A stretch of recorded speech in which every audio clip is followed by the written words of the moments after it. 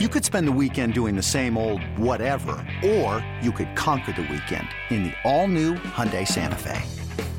Visit HyundaiUSA.com for more details. Hyundai, there's joy in every journey. Introducing the two-way V4, where groundbreaking fuel cell technology meets fresh foam cushioning for the ultimate performance. With Fuel Cell, each step feels explosive, delivering unparalleled energy return. Paired with fresh foam, experience maximum comfort throughout the game. Its lightweight textile upper offers support and breathability without sacrificing agility. Whether you're hitting the clutch shot or locking down the opposition, the two-way V4 gives you the tools to play at a high level. Learn more and purchase the two-way for yourself at newbalance.com. Sir, it's never the underdog. Yes, sir. It's never the underdog. Final four now.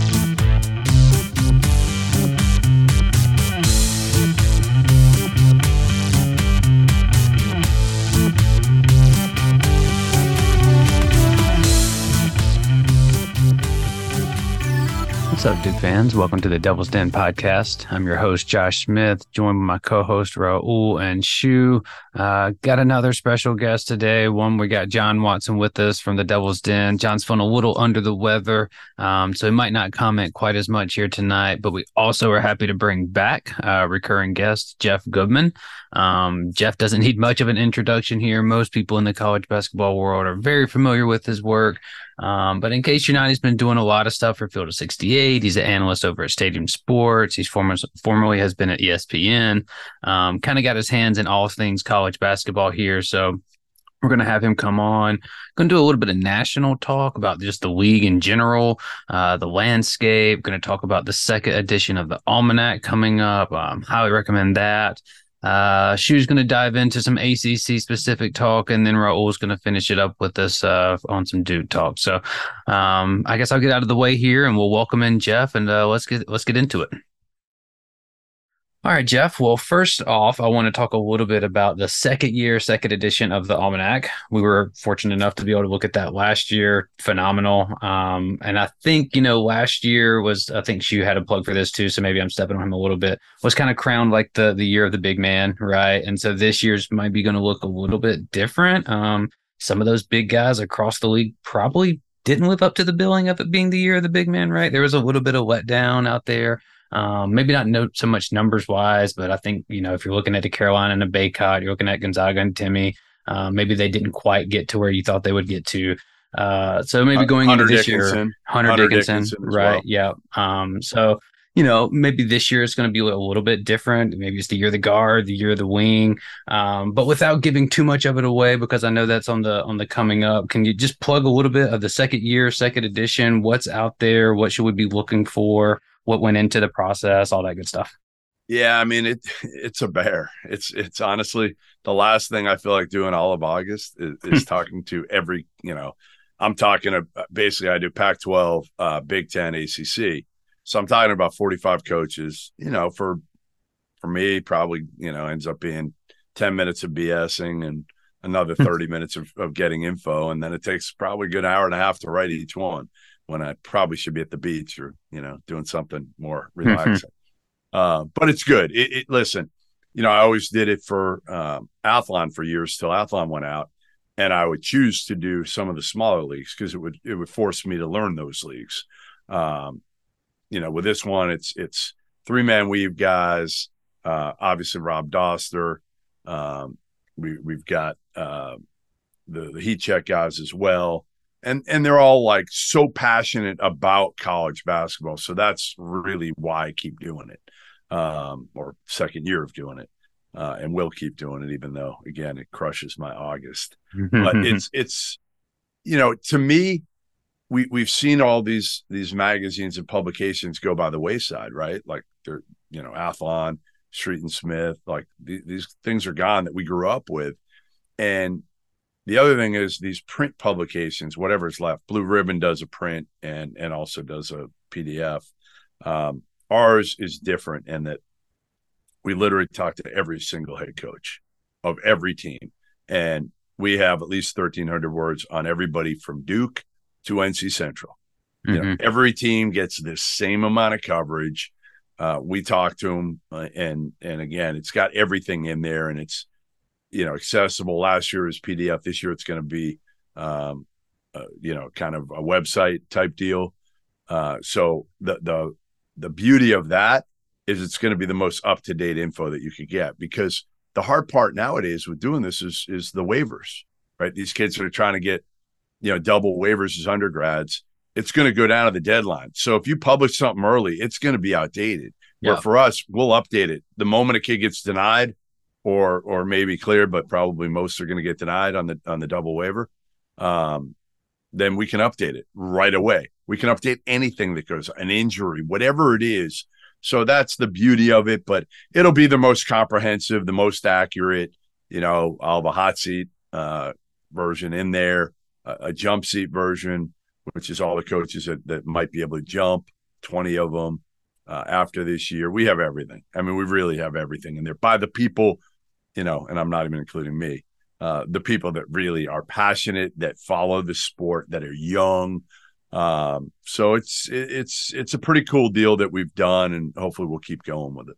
Yeah, it's definitely super in depth. That's what I really liked about it. And it's there for, I think it's a good blend. Well, I haven't seen this one, but last year's was for like the casual fan, but then also the diehard, right? There's something kind of there for everyone. And I'm with you. I miss those old, like hitting the newsstand, hitting the bookstore every kind of like right around this time and seeing who's up there, who's coming back, who's, all that good stuff.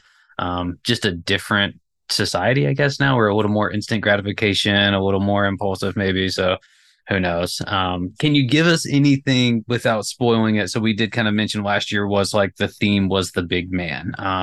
Is that still the case for y'all this year? Is it a little just more kind of muddled across the board? I mean, I know there's a lot of guards, especially point guards this year that might be in the mix. What's your kind of biggest takeaway so far? Yeah, we didn't want to duplicate it, but it is still the bigs are the better players, just because they can't. Zach Edey can't. It's not going to be drafted. Yeah, so he's coming back. Baycott, similar, going to make more money, knows it, smart, right? Like he's going to make, I don't know, shit. It could make $1 million this year, right? So those guys are smart in a way. We went with more of preseason first team All-Americans for the most part, and we had a big decision to make. We didn't want to put two Duke guys on there, so we had to pick one, and it was split. It was really split for us of who do we pick? Is it Filipowski? Is it Proctor? And I think we went with Proctor because only because there's not as many really good guards. Sure, the competition. He could be the best point guard in the country, where Filipowski's got more competition, and he's also coming off, the double hip surgery. Sure. I talked to him. I know we're recording this right now on, what are we, Wednesday night? Yeah. You're not dropping it till Monday, but by the time we drop this, a Kyle Filipowski sit down will have aired on Field of 68. So people can check that out. He was great. And we'll have one coming up with Proctor and Shire as well. Did you tell Flip that you had to pick Proctor over him, give him a little jab, maybe a little motivation? I told him that I picked Kansas over them for preseason number 1, though. Okay, that's fair. That's fair. Yeah. I think there are, and basically all the bigs from last year's are back for the most part too, right? So that makes sense. You got a guy like Flip that's maybe healthy now, hopefully a year into the system. But yeah, you're right. The competition out there with those guys, Hunter Dickinson, Timmy Baycott, everyone else that's around. So Timmy's finally gone. That is right. Year 8 was the grad school's over, got his master's and maybe PhD in the future. We'll see. Go for it. But speaking of that, though, the game has been older, and that's been talked about. A lot of that is because the COVID year, right? You have a lot of guys has this extra year of eligibility. Do you think that stays? Not so much the extra year, obviously that's going to go away, but do you think the game is going to remain older? Is the portal going to keep that just old influx in, or do you think we'll kind of shift back to maybe pre-COVID of still having a lot of freshmen, sophomores, just a younger product? Or do you think we stay at this kind of 21, 22 being the average age? So I think what we saw and we'll see for maybe another year is, especially these last 2 years, you had the COVID year. So you had kids that were 24 years old, right? 23, 24. And you had very, very mediocre freshman classes. So it's the combination. that combination, I think, made it clear that, hey, you know what? Transfers being older is the way to go right now. When you get rid of the COVID year, which has one more year next year, right? They got one more year for that. So I think in 2 years, you're going to start to see it get a little bit back towards where it was. Not as much, obviously. People are still going to go heavier on the transfers than they ever have. But I think the gap is so big right now because, again, the freshman class last year was average. This year, I think it's even going to be more mediocre, to be honest.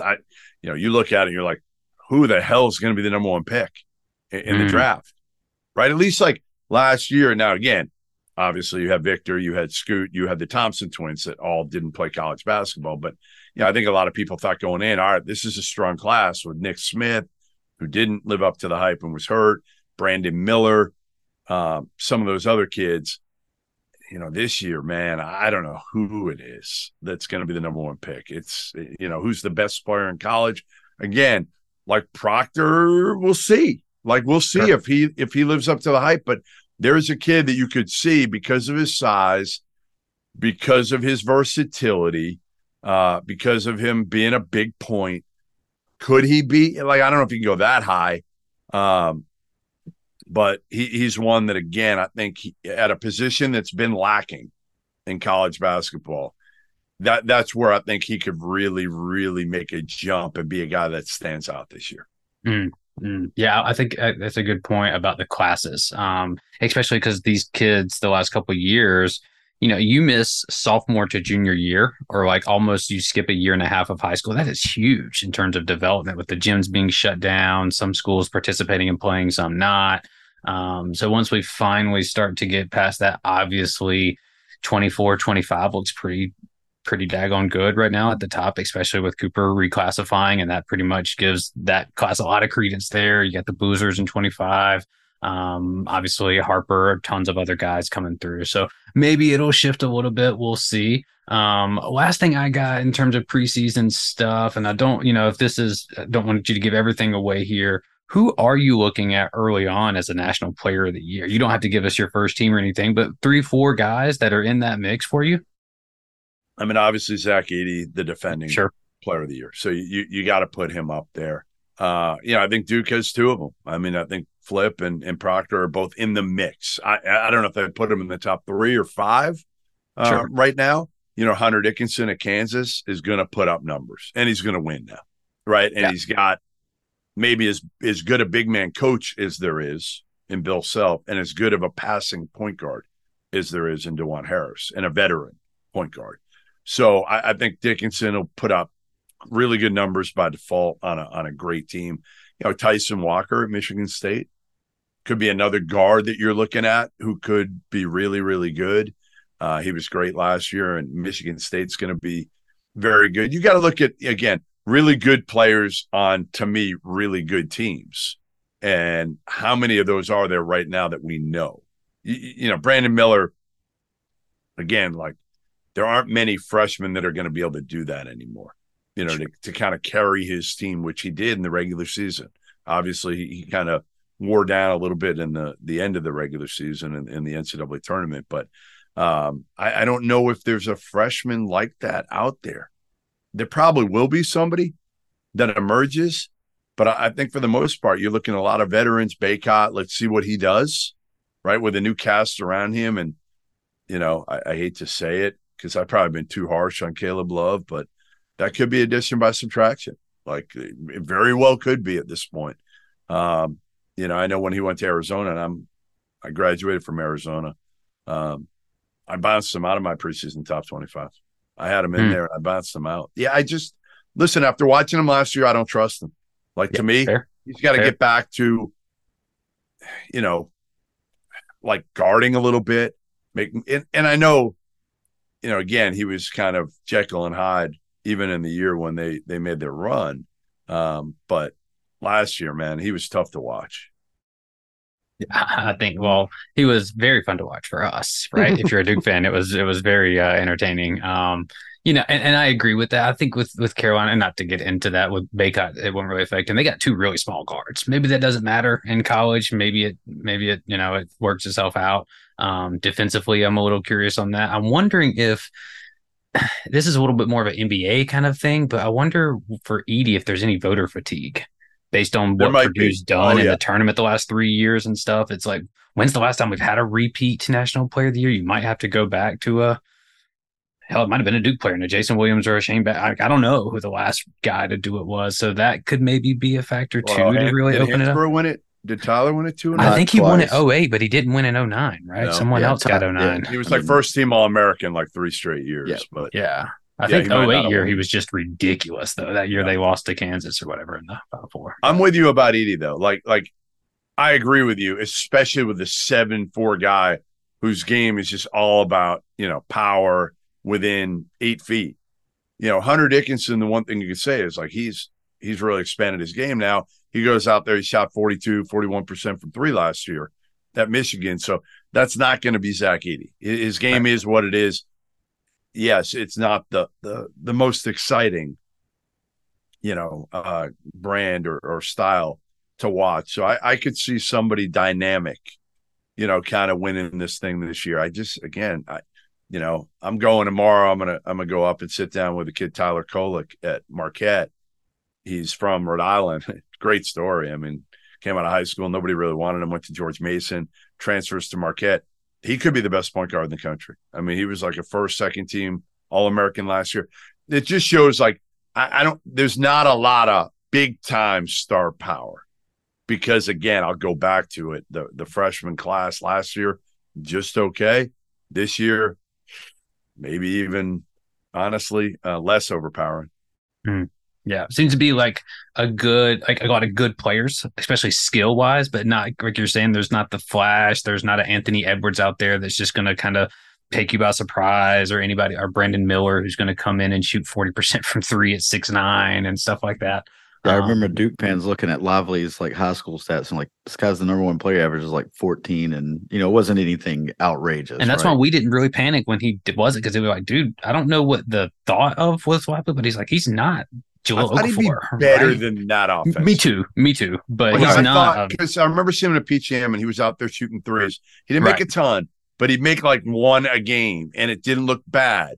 So I honestly thought like he could average 10, 12 points a game. I did. I figured he'd average 10 to 12, and 6 of them would be on lobs. He'd make a 3 a game, and then maybe he'd make a jumper, mid-range jumper, something like that. But again, they didn't. I mean, they did need him probably to score a little bit more than he did. They needed more offense from that spot, but I think him being hurt and Whitehead being hurt in the preseason definitely kind of limited their. It's the hardest thing when a freshman doesn't get that full preseason. Yeah, they're way behind for the most part. Yeah, but he made our defense incredible down the stretch too, though. So and that game against Carolina, I was at. Yeah. Oh yeah, we saw you there. Well, yeah, we saw you there. Yeah, real. That was ridiculous. Yeah, I mean that was one of the best individual defensive performances maybe I've ever seen. Yeah, and didn't score until like 35 or 7 minutes into the game. Right? Yeah, that was the best part of it. To be honest, it's like you just rarely see that a guy dominate a game that much without scoring a single point. Yeah. Yeah. Speaking of Caleb Love, I can still hear the sound of when he hit the floor and tried to challenge Lively. So me and she were like right up there, right where that was at. So anyway, not to hate on Love too much, but all right. Well, either way, we'll take a quick little break here. When we come back, we'll jump into some kind of more ACC talk about the league a little bit. I'll let Shu kind of take that one. So we'll be right back. This episode is brought to you by Progressive Insurance. Whether you love true crime or comedy, celebrity interviews or news, you call the shots on what's in your podcast queue. And guess what? Now you can call them on your auto insurance too with the Name Your Price tool from Progressive. It works just the way it sounds. You tell Progressive how much you want to pay for car insurance, and they'll show you coverage options that fit your budget. Get your quote today at Progressive.com to join the over 28 million drivers who trust Progressive. Progressive Casualty Insurance Company and Affiliates. Price and coverage match limited by state law. You can now relive the best moments of the UEFA Champions League 24/7. The UEFA Champions League channel is a new 24-hour streaming channel serving non-stop goals, highlights, and full match replays from the world's most prestigious club competition. Reminisce on your favorite moments, legendary players, and brilliant goals with the UEFA Champions League channel streaming around the clock on Pluto TV and the CBS Sports app.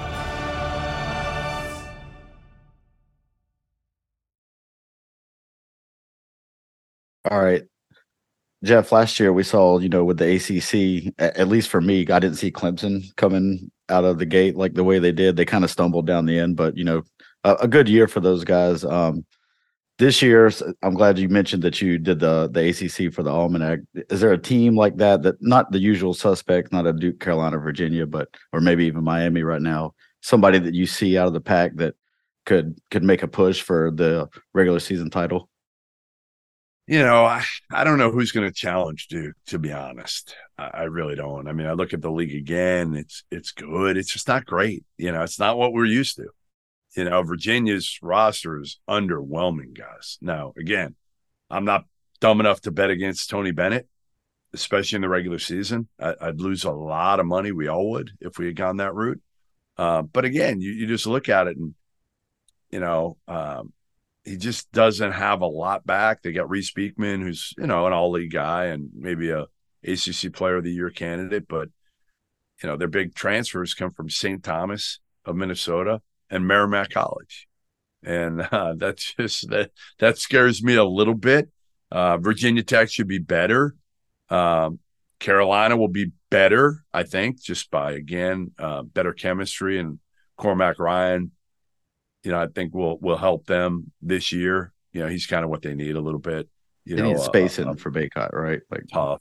Yeah, shooter. Yeah, they're going to run more too. I mean, that's the biggest thing after talking to Baycott, Hubert Davis, and RJ Davis.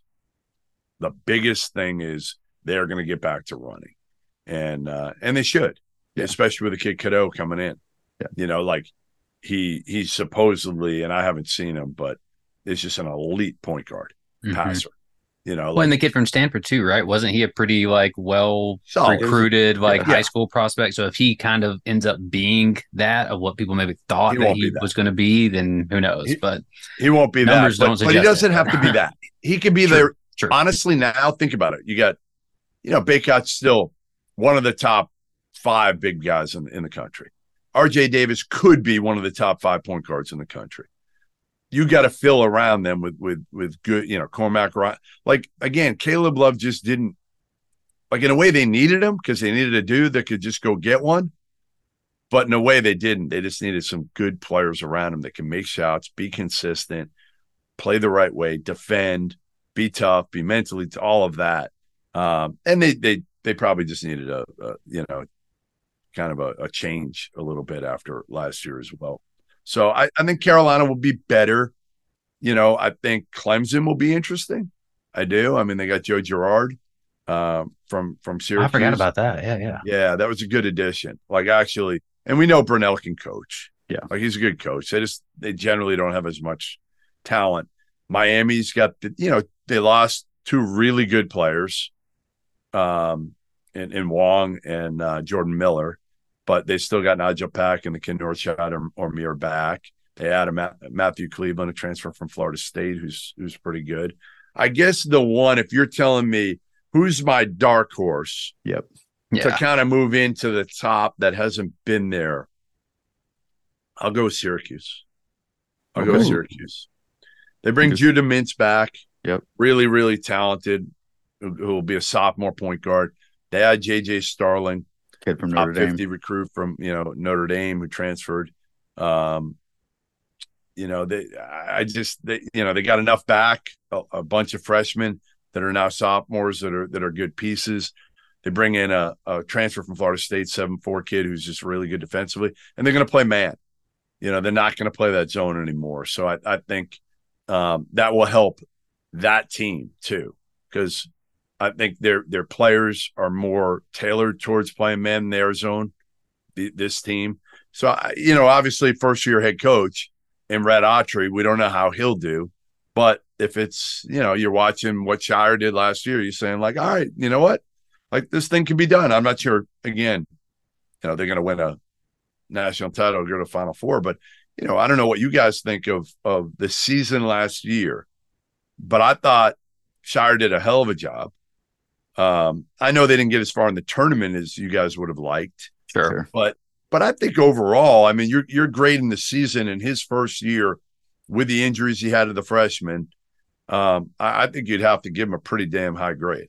Yeah, I mean, all things considered, he only brought back Jeremy Roach and Jalen Blakes. That's right. 11 You're up 5 against guys. Kansas, right? You're up. Should have won that game at Kansas. Yeah. Purdue was kind of ugly, but there was a lot of – you win 10 straight. You don't run into Tennessee, or Mark Mitchell doesn't tweak the knee against Oral Roberts, and who knows what's going to happen, So why not? I won the ACC tournament, so I mean, hell. I think Shire, man, it's funny when he first got the job. I mean, again, when I think of John Shire, I still can't get over thinking of 15-year-old John Shire. So for me, when he got the job, I'm just like, really? What are we doing here? We can't give the job to John Shire. Come on.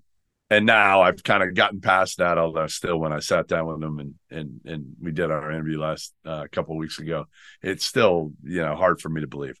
But what I will say is, like, now watching him, I actually think he was the perfect guy for this. I do I think he was he's just so forward thinking, right? Mm. He's very forward thinking. He's very even keel, which is he's obviously very smart, cerebral, knows the game, and again, being young, people know who he is. Obviously, they had momentum going into him taking over, which helps. Syracuse does not have that, so that'll be a little bit tougher for Red Autry, obviously, to be able to do. But yeah, I was blown away by Shire. I was blown away. Again, not that I thought he'd fail. I just didn't think he'd be this good this quickly. And you know what? This ballsy to do kind of his own thing and be his own guy. Like, that's the part I think that impresses me more than anything, is like, hey, he's going out and he's hiring dudes from outside the family. He's playing the way he wants to play. The only thing I told him is, like, you got to be a little bit more of an MF or with the refs. Yeah. Oh, yeah. We've told You know what he said to me, though? It was actually pretty funny. He was like, listen, I've had a relationship with these refs a long time, so I know them. So I don't need to work them, like you think I need to work them. And I'm like, I get it, but once in a while, I'd like to see you get fired up and really Cliff gets punched in the throat. Let somebody know he just got punched in the throat, dude. Yeah. And when we had John on, he kind of talked a little bit about last year. He was trying to be very intentional with such a young group to, like, these guys will never see me rattled. You will not see me, like, I'm going to not ride waves. I'm going to be this same steady. And I think this year with a different group, you might see a little bit more of, like, I'm going to get in your face on the sideline a little bit. Older right? group, like, I'm going to hold you accountable to the, like, it's going to be a little bit different. The hand holding's not going to be there. Well, there's more expectations. Sure. Yeah. Yeah. Year 2. You mentioned it being, no, I won't say down, the ACC being down, but not what we. No, I'll say it's down. Okay, yeah. I mean, it's not what we have been accustomed to. What do you attribute to that? I know, Coach K hung it up. Roy's gone. Patino's been gone for a while. Do you think it's coaches? Do you think it's more players? I think part of it's NIL. Okay. To be honest, I think part of it right now. Now it's happened for the last few years, so it's not like it's just this year. Sure. But yeah, I mean, you saw Boeheim, get older, and they're usually very good. Louisville, just the way that thing went, right? Like, Chris Mack had it going. He had it going the year of the COVID year. And then the off the court shit happened with him and Dino Gaudio, and everything fell off there. Mike Bray got lazy. Just got kind of lazy. And, he's older at Notre Dame. Leonard Hamilton's in his 70s, right? Like, done a good job. But Florida State's a tough job too, and they had a bunch of injuries last year that really hurt them. I think with Tony Bennett, I do think he's one of those guys that the NIL is going to knock Tony Bennett out of the game earlier than a lot of other coaches. I think Tony Bennett's going to be one of those guys that retires early. I wouldn't be surprised. I don't think he makes it to 60. I don't. I'd be shocked. I just think he's one of those guys that's going to be like, this isn't what I signed up for. I don't want to pay. Like John Shire, it's a lot easier, right? Like, he's younger. He hasn't been a head coach for that long. Like, he'll adjust and won't complain. I think with Tony Bennett, it's like, I don't want everybody on my team making all this money and basically every year trying to get more or going in the portal, recruiting your own players, that type of thing. It was like Roy, right? I mean, part of the reason Roy got out was because, his big thing was that nobody ever transferred out of Carolina. And then he got to a point where it's like, all right, yeah, I'm losing 3 guys a year. There's no, loyalty was the word then because there's no NIL, a couple of years ago. Now you throw the portal in there. Now you throw the NIL in there where you can't compete either. Like if you're Tony Bennett, you've got to get these transfers from Merrimack and St. Thomas because you can't compete for some of the other top transfers unless you want to pay $400,000 to some of these kids. And I think that just goes against a lot of, what some of these coaches got into it for. I think they feel like, especially the pay for play guys, the freshmen that come in. And I agree with this. Like, what the hell have the freshmen done to warrant getting paid big money? Because they were ranked high? Well, like, look at the people we have ranking these kids, some of them.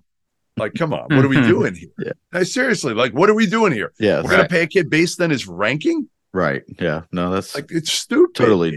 Yeah. Right. Let him earn it. Let him earn it. Let him earn it. Yeah. Let him earn it and first. then you pay. Like, Flip earned it. Sure. All right. You know what? Yeah. He deserves it now.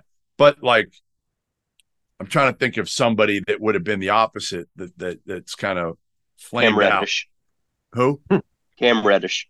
Yeah, Reddish is an interesting one, right? He obviously didn't do what anybody thought he'd do. He hasn't really in the NBA either, right? He's kind of been a tease.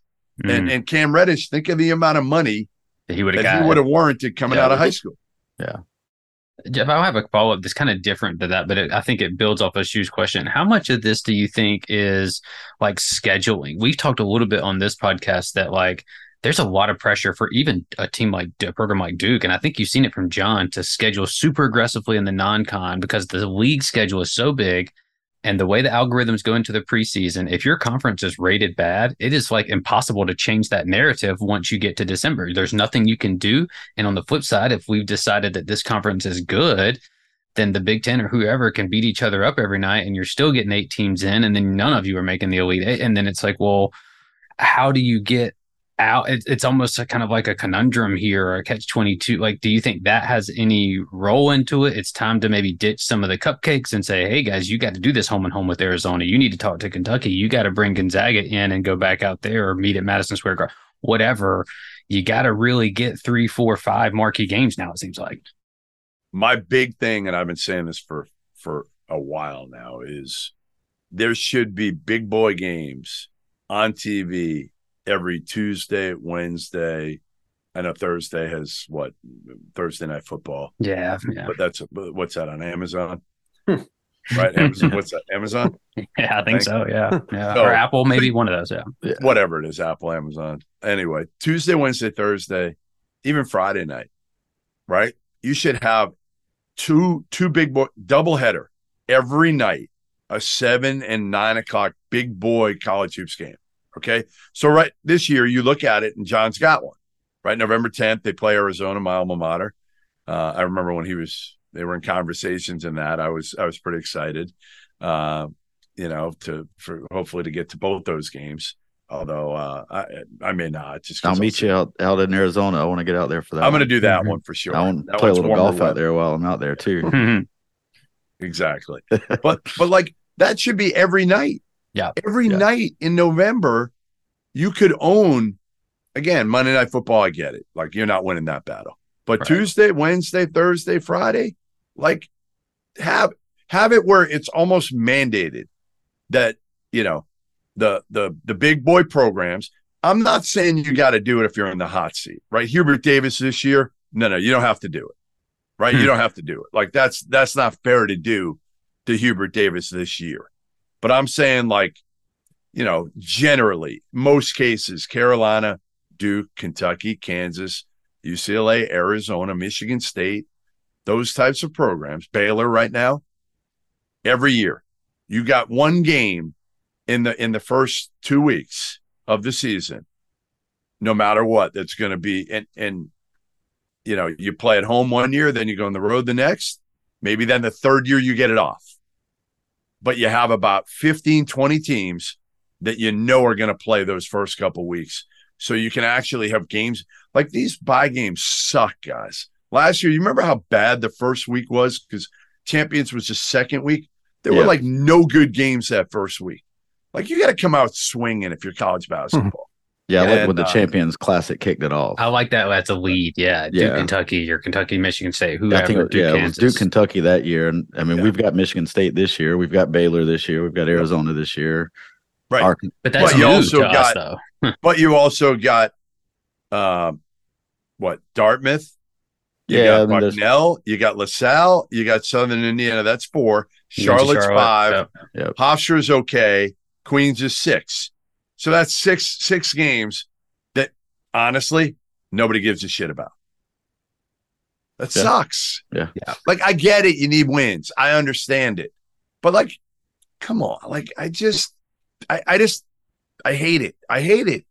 I think the quad system kind of perpetuates that, doesn't it? Because quad 1 wins are so valuable, but playing a quad 2 or a quad 3 team in a neutral just isn't going to do it. So it's like you're either going to schedule a cupcake or you're going to schedule a marquee game, and you don't get a lot of those kind of in between games. Right. No, because the in between games are the ones that hurt you if you lose. Because no value to you. Yeah. They're dangerous. Yep. Right. So instead, you're going to play Queens. You're going to play Charlotte, who hasn't been good. Southern Indiana, LaSalle, but like they're all games that honestly you're not losing at home no matter what. You're not losing at home. But and again, you have no control over ACC now ACC SEC challenge. The champions. Those are 2 that are. But I'd like, and I told John this in the sit down we did. I said, listen, I wish you'd play one more. Like I think you should. I think you should play one more good game. Get rid of one more cupcake and play one more good game. And I don't mean like doesn't have to be an elite team, but play somebody that like, all right, like we all want to watch. Because those other games I mentioned, I'm not watching those unless nothing else is play on. Chris Collins. Or play Marquette, right? Call up Sean Miller, play Xavier, play some of these type of teams that are in this top 50, top 40 range. For Absolutely. Sure. Well, there's a couple of new coaches we got as well. So between Damon Stoudemire at Georgia Tech, I mean, we've seen Georgia Tech be a proud program in the past. Do you think Stoudemire or Micah Shrewsbury at Notre Dame, do you think either one of those can or both can get the programs back to kind of where they need to be? I mean, Notre Dame's going to stink this year. They're going to stink. I mean, he's got like 8 guys on the roster. They're not going to be good. I think they can be good in a few years if he does it kind of like Bray did it. But again, being older now is harder. Like he was older for years when a lot of other people weren't older. Now everybody's old. So you don't have that advantage anymore. Damon's the best bet since Paul Hewitt left Georgia Tech to get them nationally relevant because he'll be able to recruit. Yep. Damon's awesome. Yeah. He went to Arizona. I went to Arizona. So I've known Damon a long time. He's one of those few former NBA guys with $100 million in the bank that works, that like wants to grind it. He was, started out as like a volunteer assistant at Rice, was an assistant for Pastner at Memphis in Arizona, was an assistant for Pastner at Memphis and Sean Miller at Arizona. And then was a head coach at Pacific, which is a bitch of a job, really hard job. So he's unlike the Penny Hardaways, the Mike Woodsons, the Juwan Howards that have taken over pretty good situations, good programs. Georgia Tech's a tough deal. Keeping kids in school there is not easy. Hiding them, but I think Damon will he'll give him a chance. Last thing I got for you. You mentioned the ACC SEC Challenge. This will be the first year. Who do you like in that one? Top to bottom, I don't know which conference here. I would go SEC. Okay, I would just go SEC. I think it's a little deeper at the top right now. Arkansas, Alabama, Kentucky, Missouri was even pretty good last year. I don't know if that'll continue. The bottom of both leagues are pretty weak, to be honest. I think the bottom of the ACC will get better here. I don't know. I don't know if it'll be this year. Again, Notre Dame's not going to be good this year. BC's better though. Virginia Tech will get better. Syracuse, like I said, Wake will be okay. So I actually think overall, like Pittsburgh could be tough. Like they got really, really young guards. That scares the out of me for Capel this year. Louisville will be interesting to see if they're any better. I mean, they'll be better. They'll be better. They got to win 5 games. You think they can do that? 5? Right. It's like how much better? What's the bar? Yeah. Can you win 12? And does that keep him, the two interesting, questions in terms of coaching are obviously Hubert. What happens there? What does Hubert need to do? Does he just need to make the tournament? Like, one thing, they love Hubert there as a person. Like every time, I don't know Hubert super well, but like he seems like the nicest dude ever. So I think that certainly if you're, you make the tournament, even if you lose in the first round, I think Hubert will get one more year. But if you don't go this year, 2 years in a row at Carolina, I don't care what you do. Yeah, that's what happened. But Doherty was well, that was a different story too. Yeah, correct. I mean, there's Doherty some off-court stuff going on there. It was a shit show there. Like Hubert is beloved still. Sure. He is like again one of the nicest dudes. So is Kenny Payne at Louisville, by the way. Great dude. I just don't know if he's a great head coach. I think he might be a better assistant. I think, and I don't know who pointed out. I mean, Carolina and they've played basically 4 good weeks of basketball under. I've said it over and over and over. Yeah, so over and over. 1 great month and 9 mediocre months. Yeah, so they need to do something there. Unfortunately, we caught them twice during that 4-week. Sure did. Yeah. I was there for both of them. How many teams? How many teams from the ACC you think make the dance ultimately this year? All right, so we'll go Duke, Carolina, Miami. I'm going to say Virginia. I'm just going to give it to Tony Bennett just because he gets in every year. He finds a way. They'll get in. I'll go Virginia Tech, 5. I'll go 5, maybe 6. I could see like somebody else sneaking in. Clemson maybe on the bubble. Clemson, like they live there, Yeah, like a Clemson, a Wake, a Syracuse, somebody like that. So I'll go 6 at the end of the day. I'll go 6. Okay. But I think you're going to deal with one really high-powered one, and then you're going to have a bunch of other teams that don't have great seeds going into the NCAA tournament. I think that's fair. Yeah. That's fair. All right. Well, I guess that wraps up our ACC. So we'll take a quick little break, and we'll come back and talk about Duke specifically. I think Raul is going to spearhead that, so we'll be back in just a second. It's the UEFA Champions League on Paramount Plus. Europe's top club soccer tournament. Champions versus champions. The best teams facing off in the knockout rounds. Magnificent! And it all takes place while you're filling out financial reports at work, in the middle of your day, in the middle of your week. So use that second screen. Call in sick. Do whatever you got to do to tune in Tuesdays and Wednesdays. Nobody watches the UEFA Champions League like us. Stream every match live exclusively on Paramount Plus. So, yeah, I guess we should start talking about Duke's team this year. I mean, the obvious theme here is continuity. They're returning 8 players overall. That hasn't happened in a long time, since 2010, in fact, or 2009, 2010. So I know you've been in a live practice recently. Could you just kind of share your thoughts on what you've seen of the team? Who's standing out? What do you think of the play style? What's the team going to look like? How's it different from last year? Well, Flip wasn't. He was just kind of doing his rehab while I was watching that practice. So, but you didn't really need to see Flip like that. He's the one, or maybe you do, just because you want to see how it comes back. I mean, anytime a kid has double hip surgery, I guess you start to worry a little bit. On one hand, you're thinking, all right, like he'd come back better. He played through, and I talked to him about this. He said it never felt right last year. And I'm like, damn, he did pretty well for playing with a, screwed up couple hips. So if he's 100%, just think of how he can be. And he's got to be, because he's got to be more of a rim protector, right? He's got to be a little more explosive, and he wants to be in terms of, his mobility, moving his feet better, defensively, all of that, I think has a chance to be better. It may take some time. So he wasn't out there. Proctor looked great.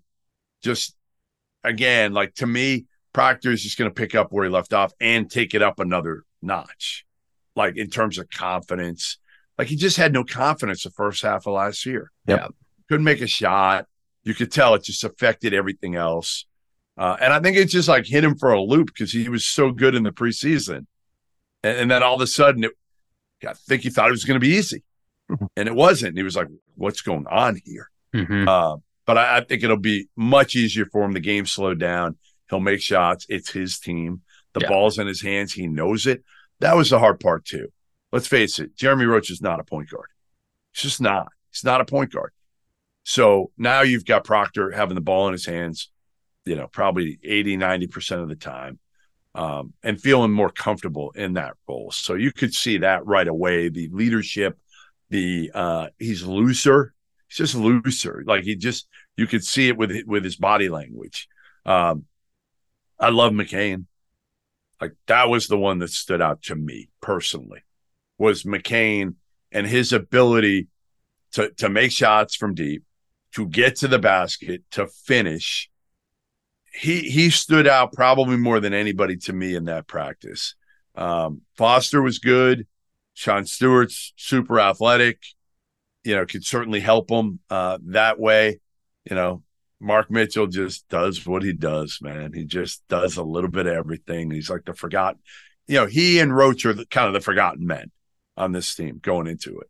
And I think Mark Mitchell is going to be so important because he's that guy that, again, you don't need to run plays for. He's not going to complain. He's just going to be a consistent effort guy.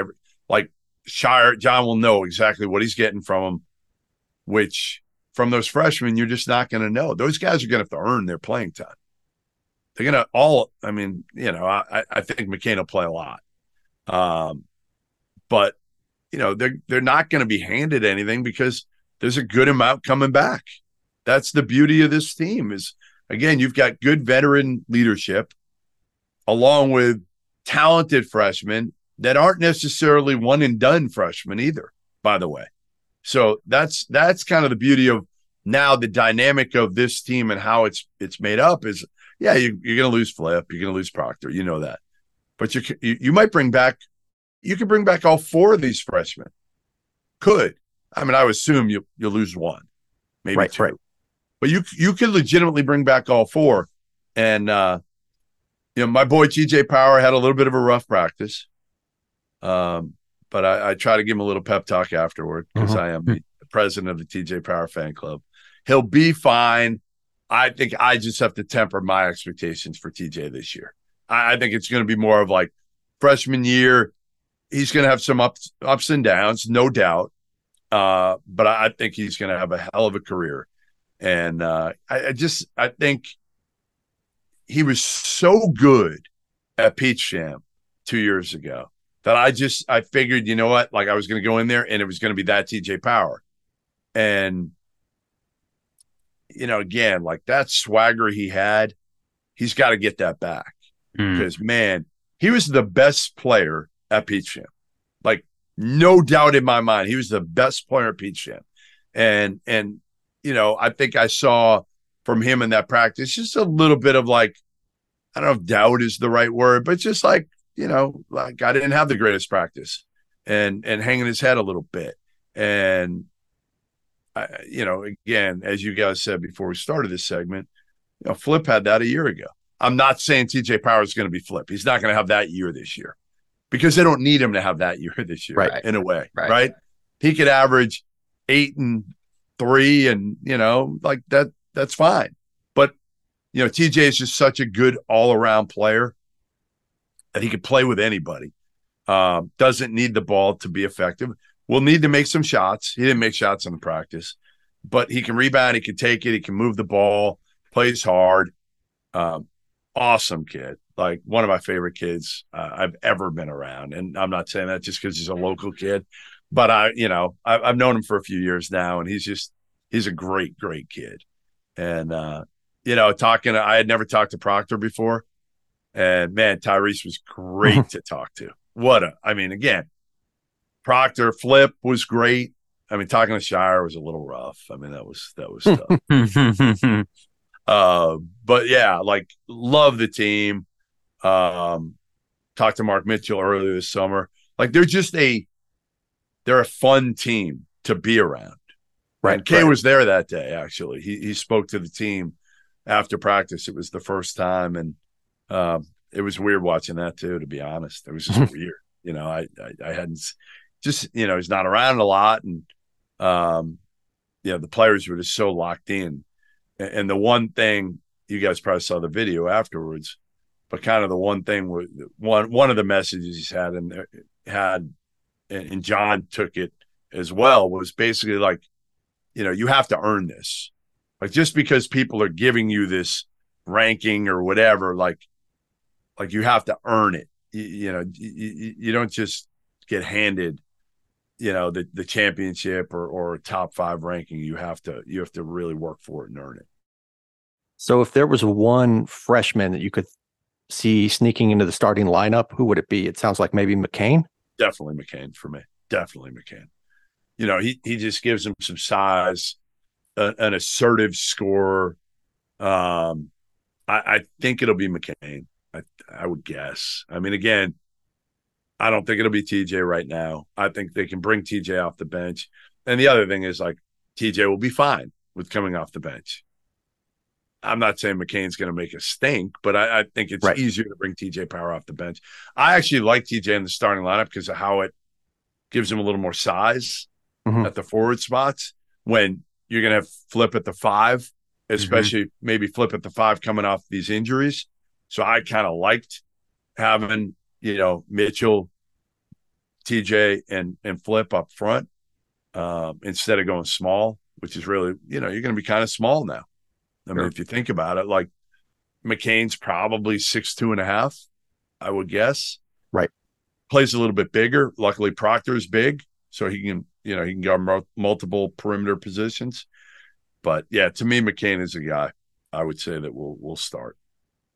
Yeah, obviously it's going to be a big change from last year with all the height that they had. I think that would be my one concern with McCain in the starting lineup, is just if you are playing Roach as well, that's 3 guards with Flip, who's not kind of the traditional rim protector. And I just wonder how that would work out.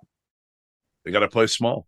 Yep. I mean, they're going to have to play small, but you say that and Flip's 7 feet. Right, exactly. Right. It's not that small, and Mitchell's not that small either. So, right. It just sounds strange, right? Like Flip's 7 feet and Proctor is 6'5", like he's as tall as a lot of 3 men.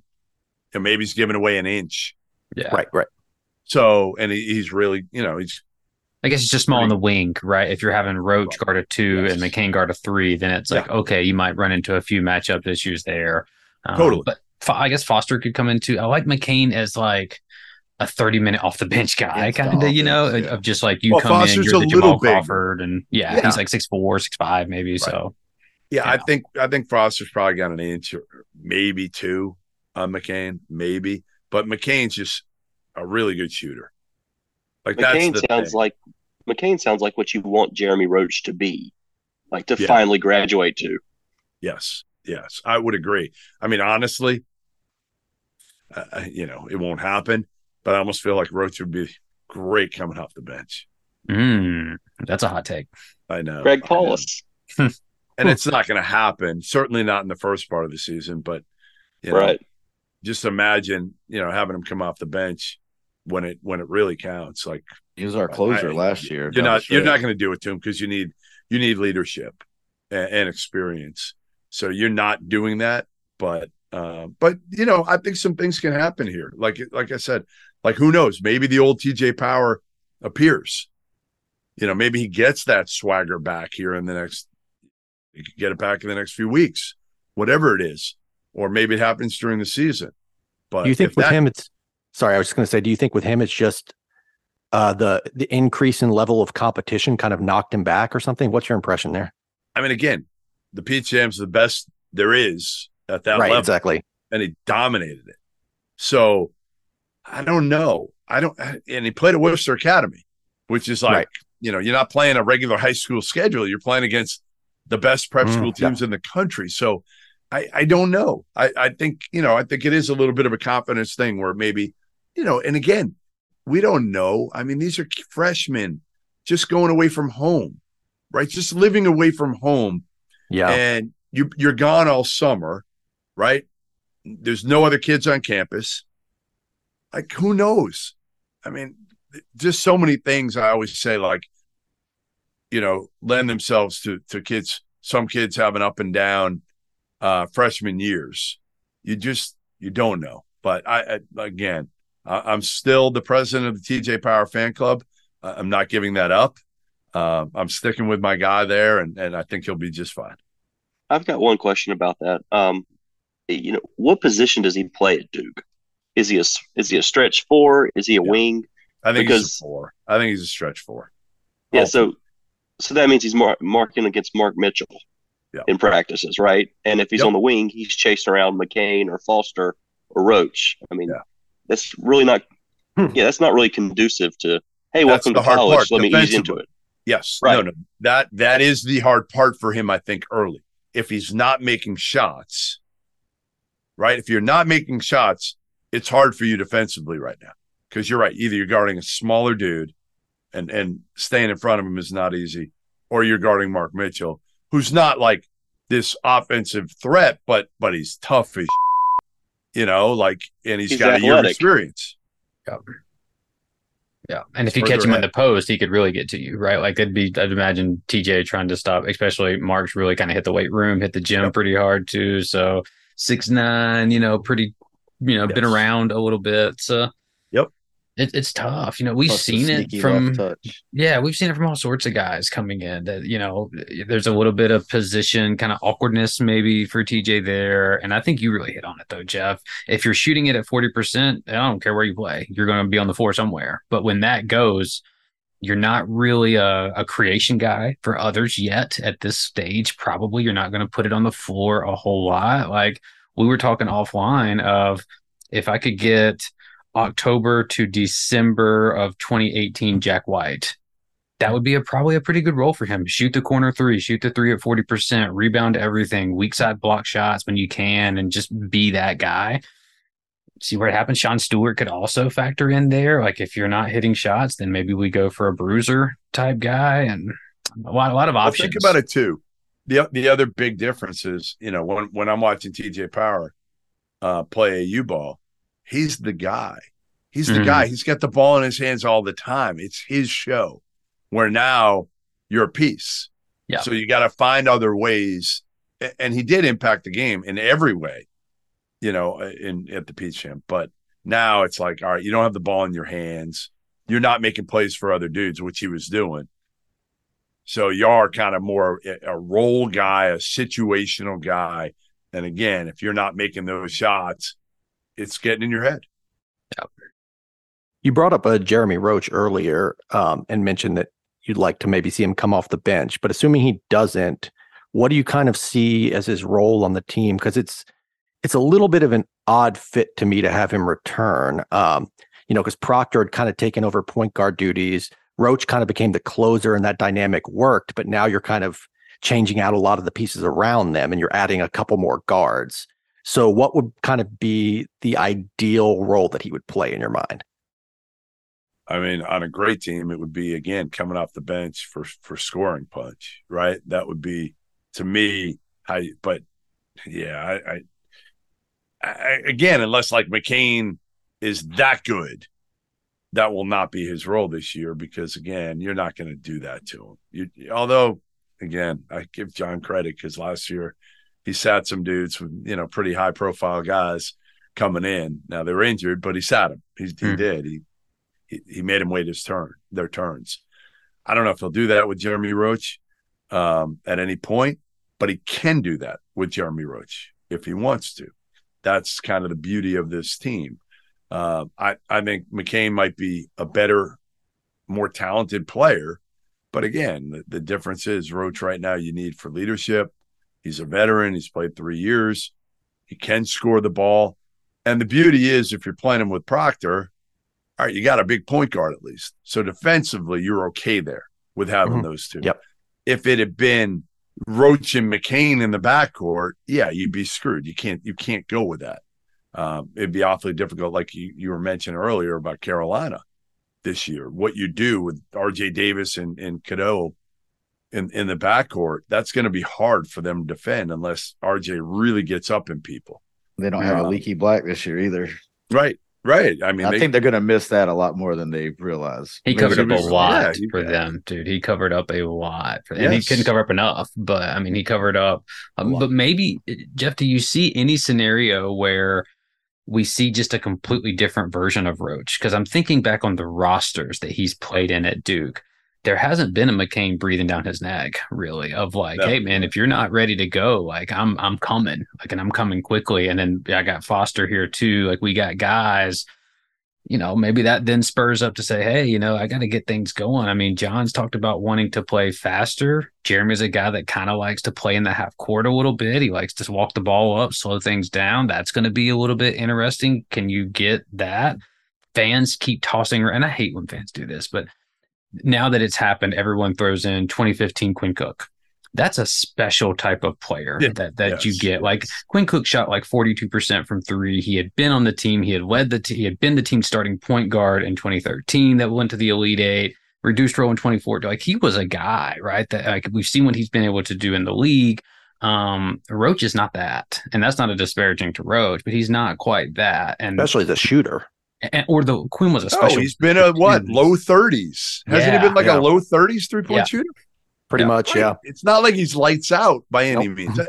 That's what I'm saying. I do believe if this class was more talented, and they're talented, but again, the overall class isn't great. So you look at it and be like, all right, they're top 25 kids. I don't know what McCain was, but I think, right, weren't they all? I think they're all top 25-ish. Yeah. Top 25. They're all in that 25 range. Like all four of them were somewhere in that range, give or take 10 spots either way. If you were talking about bringing in pros, one and dones, I would say yes. Then I think Jeremy Roach's spot could be in jeopardy. And then legitimately, he's a guy coming off the bench. I just think he's got way too much experience. He's just so much further ahead than these guys that I don't know if they're going to catch a senior, as freshmen that aren't one and dones. They're good. They're good players, but they're not elite players. I love Jeremy as the closer, though. I think that is where he thrives. I mean, we saw what he done to Carolina. We saw what he can do of just give me the ball in a high ball screen, and I can get there. I can take you somewhere. We saw it against Texas Tech. We saw it against Arkansas in that Final Four run. So there's value that he gets. Yeah, I just think the usage should probably dip, and then when we do get in those final 5 minutes, it's like we need a guy. Let's go. Unless maybe Proctor's that guy. Now it's hard. I don't know. Those two did seem to have really good chemistry on the stretch. Yeah, Proctor will be that guy. Well, he'll be that guy. But the great thing is, Proctor can be that guy who not only he can score himself, he can shoot it down. He can get to the basket. He can also obviously drive and kick, and get it to a Roach for an open three. He can get it to flip, whether it's down low or pick and popping. Like they've got enough. Those three, are experienced enough and different. They're all different. That's what I like about those guys. And it's how you feel. And I love Mitchell he's different. Like as much as anything, to me, it's not necessarily about, and this is where Kentucky fans killed me. So they have a lot of talent, Kentucky, their freshman class, but I didn't like how they fit together. And they've killed me when I've said that. And I'm like, I think it would have been better for them potentially if they did not get DJ Wagner. Like they crush me when I say this. But if I were DJ Wagner, I would have went to Louisville. And I think it might have been better for Kentucky because now you have Dillingham and Wagner. And like they're similar in some, neither one's really a point guard. I like the construction, and that's kind of what I'm getting at here of this Duke team. I think it's not just about the accumulation of talent that wins titles right now. It's about how these teams fit together as much as anything else. And, that's they've got enough shooting.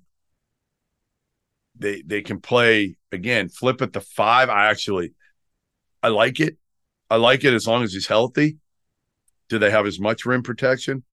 Obviously not, but there aren't a lot of Derek Lively's out there either. Yep. So like obviously you're going to take a hit there. But you got the big point guard, you got enough shooters, you got drivers, you got some toughness, athleticism. I like the way I picked Kansas preseason number 1, and I'm still reserving the right to change that and move Duke there before the start of the season, because I think Duke has more shooting, and that worries me about Kansas. Kansas does not have a lot of perimeter shooting. I think they're going to hang their hat on defense and getting a lot of points in transition, but I worry about them going 2 for 20 from 3 in an NCAA tournament game and getting knocked out. That's it. Yeah. Second or Sweet 16 or something like that. All right. Last thing I got for you. I had to bring it up. Last year, you got a lot of crap on Twitter over where you ranked Shire in the recruiting rankings. So, that's I has there been any change in your mind? I didn't know you were going to bring it up. I didn't. Well, I had to because we talked about it last time. But so has there been any kind of change in your mind? And if not, what if he were to pull off the coup of landing Cooper Flag? Would that change anything? I mean, he had to earn it, right? Like, right. I just feel like he had to earn it. And we got your position for sure. Understood. I just wasn't ready to anoint John Shire after like 1 or 2 recruiting classes as like a top guy, especially when he did have the benefit of still having, K over there, right? So I think the longer he gets removed from more time he is as a head coach and the more recruiting classes and the further K is removed from coaching, you give more credence to John Shire being a top 5, recruiter. Maybe he moves into the top 3 in a year or 2.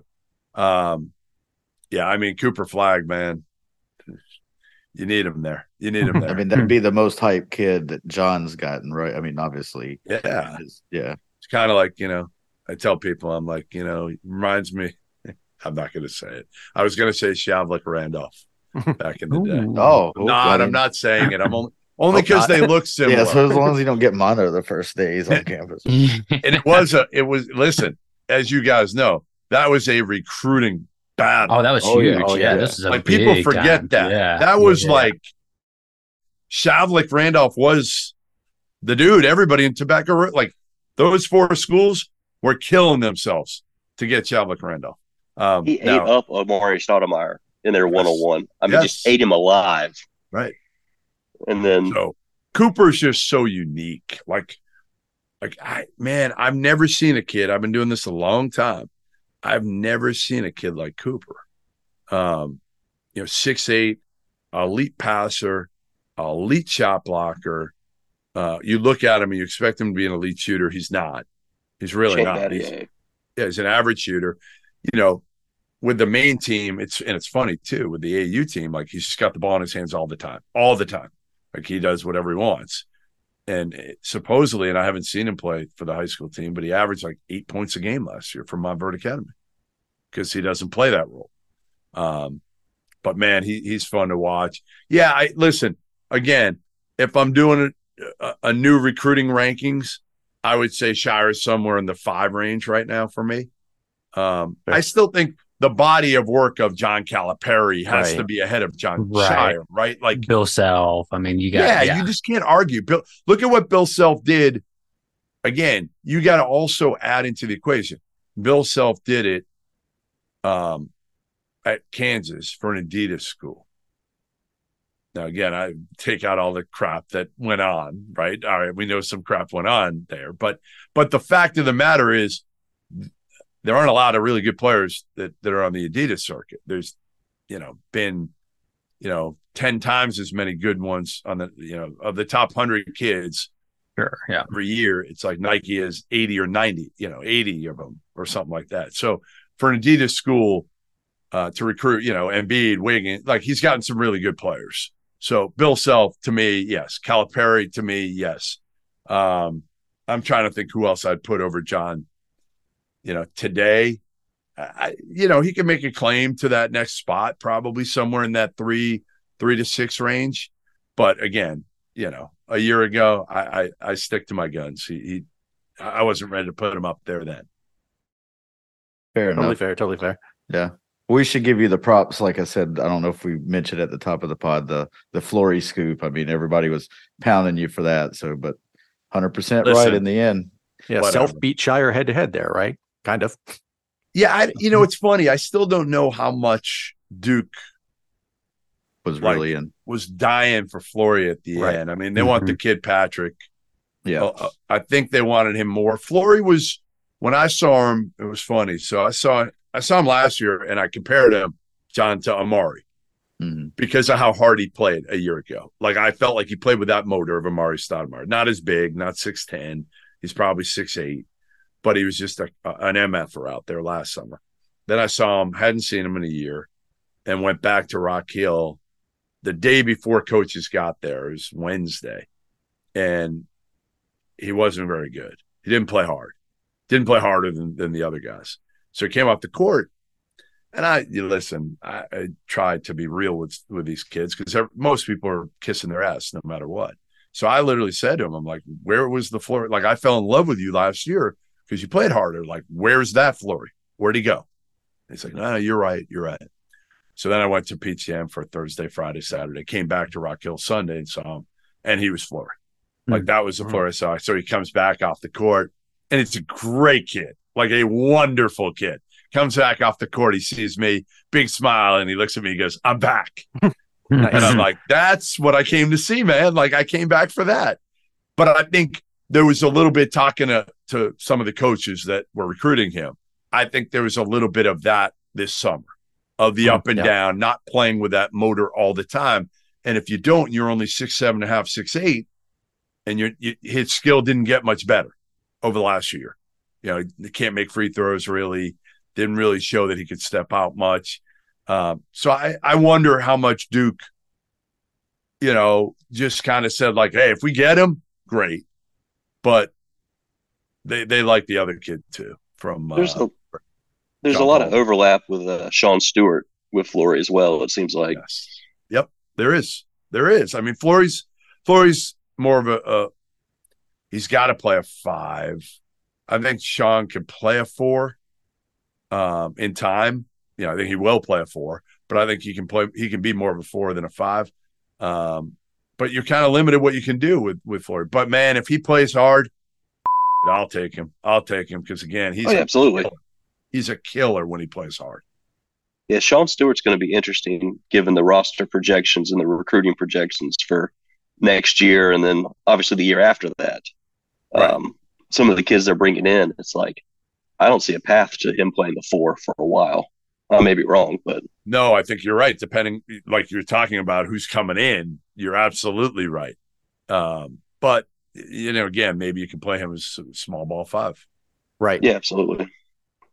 I have like really I don't even know what my fandom is like salivating over the idea of like a Sean Stewart Cooper Flag front court and just going nuts with it on the wings and just really spreading everything out. I don't care which one is the 5. And you think you have a wide open layup and somebody just comes over and smashes it into the third. I would play Cooper at the 5 right now. That's just where I'm at with it. And like I would play him wherever the hell he wants to play. Yeah, that's what I would do with Cooper. Point center, right? It. Yeah, ball in your hands. Done. You want to play the 5 defensively and block a lot of shots? Done. I mean, the way he blocks shots too, like he'll close out. That's it. Yeah, threes. Yeah. Like it's fascinating to watch him. Like I said, just because he's so unique. I don't know him or the family well, so I don't know. I almost assume he's going to Duke. I don't know why I assume that, but I do. Kind of looks like a Duke guy, right? Just looks like Christian. I guess that's it. I don't know. His little brother, dude. I'm gonna be heartbroken if it's not, but yeah. If I was every other school, I would do that. Like if Duke's not doing that, if Duke's not offering ace flag with Cooper, and UConn, for instance, I would offer Cooper, Ace, and I would offer the mama job. No, you have 5 She assistant can play on the spots. team. I don't care. Yeah, I'm not kidding. Yeah, You have she get 5 Cooper, assistant she spots gets the now. jersey. Okay, Kelly Flagg, we're going to give you the 5th spot. Yeah. Yeah. Sorry, Shraggy. Yeah, I mean, there you go. All right, Shaggy, you're off your spot for a year. We're going to create a different position for you. Yeah. Oh, that's funny. Isn't that what UNC did with Hansbrough's mom? Pretty I don't much. think. Did she live there? I don't know if she lived there. I think she worked for UNC when all the NCAA stuff came out. A regular job, like a regular job, not on the team. No, just at the university, I guess. Right. Something happened. Yeah. I did have one. What do you guys give me your guys? Because I've become very close with Tyler lately. We brought him into the After Dark program that we do, and it's funny because Tyler, when he was a player, like he wasn't disrespectful to media, but he had no interest. Quiet, super quiet and shy, and I've kind of watched him grow up over the years, and I never ever thought he'd be a media guy. And he's done a really good job for us. We brought him in like in December last year, so he didn't have a chance to really read up, but he worked at it and got much better at it. And so I saw him when I was down there a few weeks ago for a while, and he's taking up pickleball now. Like he's trying to be like not a pro maybe pro. I mean, if he could be that good, but like really, like he's out of his mind now. We're like in his apartment. I think he practices pickleball against he's got some set up there for like a half an hour a day. He's trying to get really good at it. What was your how do you guys as Duke guys view Tyler Hansbrough now? He had the best pivot feet of anyone I've ever seen. I definitely like him more as a media personality than I did as a player. I'll just leave it at that. But as a player, it was frustrating, but part of that was that he kept beating Duke. But the other part, is just the play style, that kind of aggressive, almost maniacal play style that Jay Billis wouldn't stop talking about. For me, just as a basketball fan, like he's the guy that you want on your team. You just you hated him playing against him, but that's the guy that you want playing with you. It's like a Matt Barnes almost. Yeah, 100%. Yeah, that same. I had a lot of respect for him. It was honestly like during his time there, I didn't really hate Hansbrough. Like he wasn't the ire of my hate, right? I was terrified of Ty Lawson and what he could do in the open floor. Yeah. Like that was scary. But this guy brought it on himself, but Danny Green was target number 1, right? He was the guy that I just was like, hate you, really? Right? Like, hate this dude. He's like nut-sacking Paulus on the dunk and just, and it's like, dude, get back down to where you belong over there. But it was also frustrating with how Duke was recruiting back then. I mean, the guys that were recruiting Krzyzewski's, my favorite story was at Tournament of Champions where Krzyzewski tells somebody beside him that he sees Bobby Hurley when he's watching Greg Paulus. And everyone was like, maybe he's Steve Blake. But, Greg was good then, though. Greg was good. I don't know. Again, I'm not sure I ever saw what he saw in Greg. But Greg was a hell of a he was just, what the thing was? He was so cerebral at a young age. Yeah. So he was so much further ahead of guys. And then I'm not going to say they caught him, but that intelligence didn't make up for maybe some of the other things that he didn't have. Yeah, the lack of athleticism just really held him back, in my opinion. Yep. Well, and then at his junior year, Duke basically had to have him as a first option on offense. It's like, that is not the role. Right. That wasn't fair to him. Right. And back then the ACC guards that were, that's Ty Lawson, absolutely. Ty Rice, guarding those Jack dudes. McClintock, nobody guards those guys. No, it was the wrong matchup. Yeah, that's fair. Well, Jeff, I guess we've already kept you here an hour and a half. So again, we really appreciate the time. Mike, like I tell most people, it's your second time on, so like it or not, you're considered friend of the pod now. So again, thanks for coming in, talking hoops with us, especially some of the global landscape that we're not really keyed in on as much. Before we get out of here, we talked about the Almanac, but plug anything else you got going on, where the people can find you, what you're looking forward to about the season. Give us your rundown. So you guys are putting this out. I'll have an announcement on career, little bit planned soon. One thing I'm going to be doing is getting back into kind of how I started, which is writing. So I'll be doing some writing as well as still Field of 68 stuff and some TV, but I haven't really done much writing over the last few years. When I went, Fox, CBS, and then went to ESPN and didn't know I was going to be writing behind a paywall at ESPN when they hired me. So that was a lot of fun. And then when I went to Stadium, it wasn't for writing. I still wrote some, but not a ton. So I'll be doing more writing, which will be fun, because that's what I always was and still consider myself. I always say, like, growing up here in Boston, if I could have it any way, I would have like my final job, and this is not what I'm doing right now, but my final job would be like to write for the Boston Globe, because the Boston Globe was like the gold standard growing up. Like, kids don't realize that now, but like you had like Bob Ryan and Peter Gammons and Will McDonough. Like, you had everybody that was plugged in. Like, it was the place, like nationally, even to read. So I'll be writing more, still be doing the stuff on Field of 68, still doing the Almanac, still doing show with Doug Gottlieb on Stadium. So I'll be doing a good amount this year. You'll be sick of me. You'll be sick of seeing me and reading me. Very nice. Very nice. Well, again, man, thanks for coming on. Thanks for joining us. We'll plug everything on Twitter. We'll put all the links up to everything. Y'all make sure to check out the Almanac when it comes out. Duke fans, like I said, we got one last year. It's almost like comprehensive to a fault, right? Like, you're not going to be losing content in there. And so we mentioned the Hofstras and the Charlottes of the world. If you want to get a heads up on who those teams are that Duke is playing, this is it. So check that out. If you haven't checked out Jeff's interview with Flip, make sure. By the time this comes out, that'll be out there as well. So, 2-hit Flip on Flip, then I think Shire, then Proctor. Okay. And I ripped on Shire a little bit. Not too much. Not too much. Yeah, well, supposedly he's a good pickleball player also. Well, according to him. He says, I think John thinks he's great at everything, though, doesn't he? I don't know. I'm gonna get at some point. I'm gonna get out there against Shire and pickleball, and we'll see how good he is. Very nice, very nice. All right, man. Well, again, thanks for the time. Thanks for coming on. We appreciate it, and take care, bud. Thanks for having me, guys. Appreciate it. Always good. Well, again, we want to thank Jeff for coming on. Hope you guys really enjoyed that. He was very generous with his time. We tried to touch on, college basketball in general, and some Duke specific stuff. I think, Jeff's pretty high on the team. It talked about Kansas being up there, number one, maybe, but Duke's right there behind them, if not right there with them.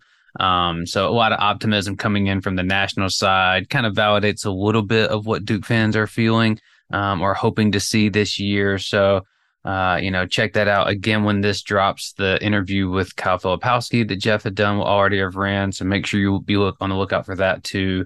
Go back and check that out.